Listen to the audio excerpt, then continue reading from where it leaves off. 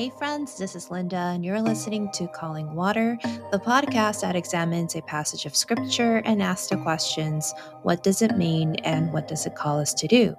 In today's episode, When You Pray, we're looking at another section of Jesus' Sermon on the Mount in Matthew chapter 6, verses 5 through 15, and what Jesus taught about how to and how not to pray. Let's get started. So here's a question. When was the last time you prayed? Like really prayed? I promise I'm not trying to make you feel guilty for whatever state you feel your prayer life is in. It's a question I've been asking myself too. Have I talked to God lately? What did we talk about? What did God have to say?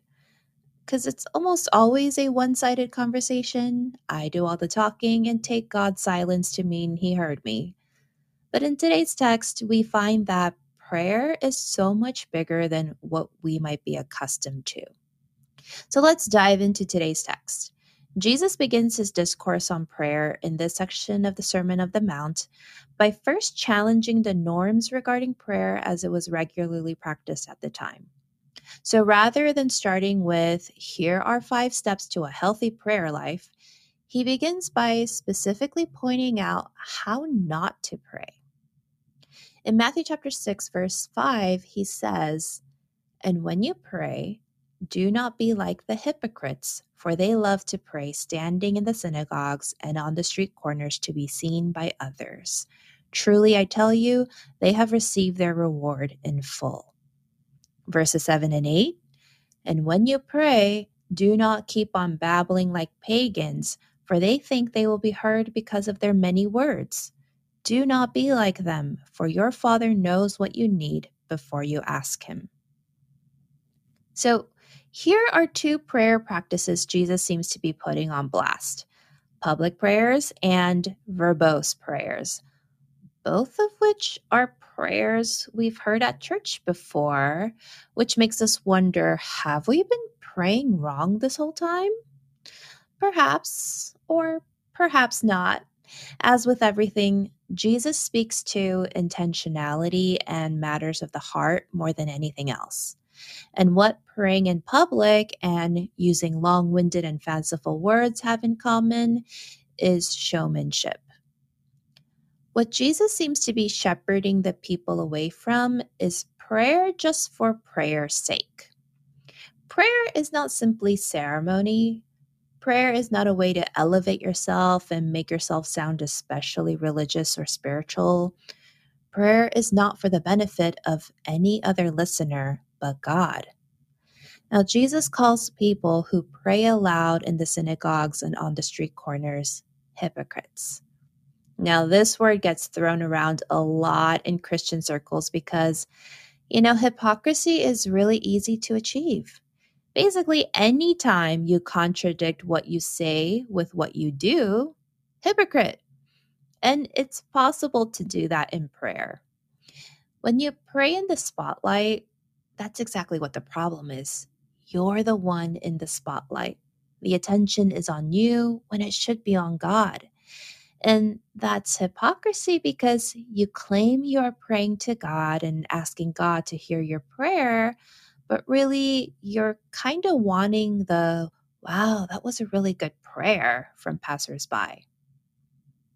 Next, Jesus calls the people who use many words pagans. He warns against babbling like pagans, to be precise. Jesus is saying, God is real. Those who worship artificial gods have to use all the words and every combination of words. And even then, their prayers will go unanswered because the recipient of their prayers is powerless to do anything about it. But our God is living and at work and knows what you need before you ask him. This is not to say we shouldn't pray at all, but we don't have to soak our words in poetry and all the church acceptable words in order to be heard. And before we continue, notice Jesus doesn't say if you pray. He says when you pray. Prayer is necessary. prayer is how we acknowledge the limitations of the human experience. It's how we practice humility in knowing that we are dependent on one who is higher and more able than we could ever hope to be. That is why we pray, because there is much we can do, but there's also so much we cannot do. Okay, so how should we pray? Jesus says in verse 6, "But when you pray, go into your room, close the door, and pray to your Father who is unseen. Then your Father who sees what is done in secret will reward you." Yay, introverts and shy people and people who fear public speaking, rejoice, you too can pray. But in all seriousness, this kind of prayer that Jesus instructed us to do was radical for his time. People went to the temple to pray or to have prayers said on their behalf. Worshipping and communing with God was done as a community, but here was Jesus advocating for a close and personal connection with God. But then, when you do spend time with God on a one on one basis, the prayer Jesus invites us to pray is not about me so much. Listen to what church tradition calls the Lord's Prayer in verses 9 through 13. Jesus says, "This then is how you should pray. Our Father in heaven, hallowed be your name. Your kingdom come, your will be done on earth as it is in heaven. Give us today our daily bread, and forgive us our debts as we also have forgiven our debtors. And lead us not into temptation, but deliver us from the evil one." Interesting. There's not a single I or my or me in there. All the pronouns are first person plural. We, our, us. The Lord's Prayer is a collective prayer. Once again, we have to ask, are we doing prayer wrong? And the answer again, perhaps, or perhaps not. Our prayer topics are usually kind of all over the place, right? We ask for specific needs or we intercede on behalf of loved ones. We pray for peace around the globe as we also pray for a good parking spot in a crowded lot. And we follow the Lord's Prayer as kind of a formula for how to structure our prayers. For example, Our Father in heaven. So that's like the greeting part in an email. Dear sir or madam, okay? Hallowed be your name. All right? This is where we say something nice about God. Your kingdom come, your will be done on earth as it is in heaven, which usually translates to, I'm now going to pray for a bunch of things. Please let this be in your will, God. Give us today our daily bread. Okay, now I will start to rattle off all the things I need. And forgive us our debts as we also have forgiven our debtors. God, I made some mistakes. Please forgive me, even though I really have no intention of letting go of my personal grudges. And lead us not into temptation, but deliver us from the evil one. And this is where we release ourselves from any accountability for said mistakes and blame it on the devil. Okay, so maybe I was being a bit facetious there, but if you really stop to dissect your prayers, I feel like a lot of us will find my little spoof to be painfully accurate. And if we can zoom out from our oh so very me centric views for a minute, we can see a little more clearly what Jesus might have been teaching us through the Lord's Prayer. Because the Lord's Prayer isn't merely a template for how to structure our personal prayers, and that's not to say we can't have personal prayers, but when it comes to the Lord's Prayer, the entire prayer is about asking God's will to be done on earth. It's a prayer that shows that God's will is not being done on earth presently, and how we can be agents of advancing God's kingdom on earth. And speaking of God's will, I am mortified of the ways Christians typically use God's will as a way of explaining away any kind of tragedy or unexplainable phenomena. How often have we heard it said that these were all a part of God's will and plan? Now, while I do firmly believe that God can carve out a way out of these deep ravines of sorrow and tragedy and lead us into greener pastures, I do not believe it's God's will that bad things happen. God's will on earth is constantly impeded by human agents and the naturally deteriorating state of this world, which is all the more reason that we pray God's will be done on earth as it is in heaven.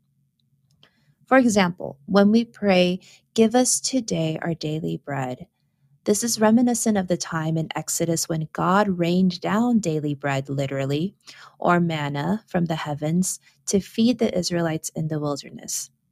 And they only needed to collect enough manna to last them the day because God would send more the following day.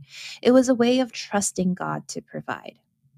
Now, fast forward to Jesus praying for daily bread, indicating that in his view of God's kingdom on earth, daily bread shouldn't have to be so hard to get. But due to the injustices that existed back then and even today, daily bread is elusive to many around the world, or it requires some to work 3 jobs to get that daily bread. So it's not just a prayer that God help us make our ends meet, it's that God may end hunger and poverty on this earth. It's a big ask, but it's one we must keep asking. As for asking for forgiveness of debts and leading us not into temptation, these are also bigger than our personal debts and temptations. It's again a pronouncement that the world is not what God intended it to be. The society that Jesus lived in, as does ours, runs on debt and feeding vices. It's a world where debt accrues more debt and people are imprisoned rather than being offered help or reprieve. Jesus envisions God's kingdom on earth to be a place where there is an abundance of mercy and forgiveness. It's also a place where help and care, even self care, is offered for those who are struggling with various temptations. Now, this is evident in verses 14 and 15 when Jesus says, "For if you forgive other people when they sin against you, your heavenly Father will also forgive you. But if you do not forgive others their sins, your Father will not forgive your sins." Yeah, it actually says that if we do not forgive others their sins, God will not forgive our sins. And no, God isn't going to withhold forgiveness from us. But once again, Jesus is shifting the paradigm here. He's saying everyone is in need of forgiveness in one way or another, and we can better promote harmony and peace when we acknowledge this. We can live in a state of perpetual forgiveness and acceptance rather than judgment and division. Because that is what we often do with our prayers. We often tell people, whether out loud or in our minds, "Oh, we'll pray for you," when we see them doing something we disagree with. We are weaponizing prayer as a way to shoot down those we deem as less spiritual than we are. Or we use prayer as a way to garner favor with others. "Well, you're always in my prayers." You can do those things without announcing it. What Jesus teaches us in Matthew chapter 6, and specifically through the Lord's Prayer, is that we can be more real with our prayers. We can cut the pretense, we can cut the performance. Just take your requests, anxieties, worries, and whatever else to God, however raw it weighs on your heart. And when you pray, indeed, keep asking for more of God's will to be done on earth, and that human selfishness and injustice may be trampled on by the goodness of God's grace. So today, I want to close with the prayer from Jesus.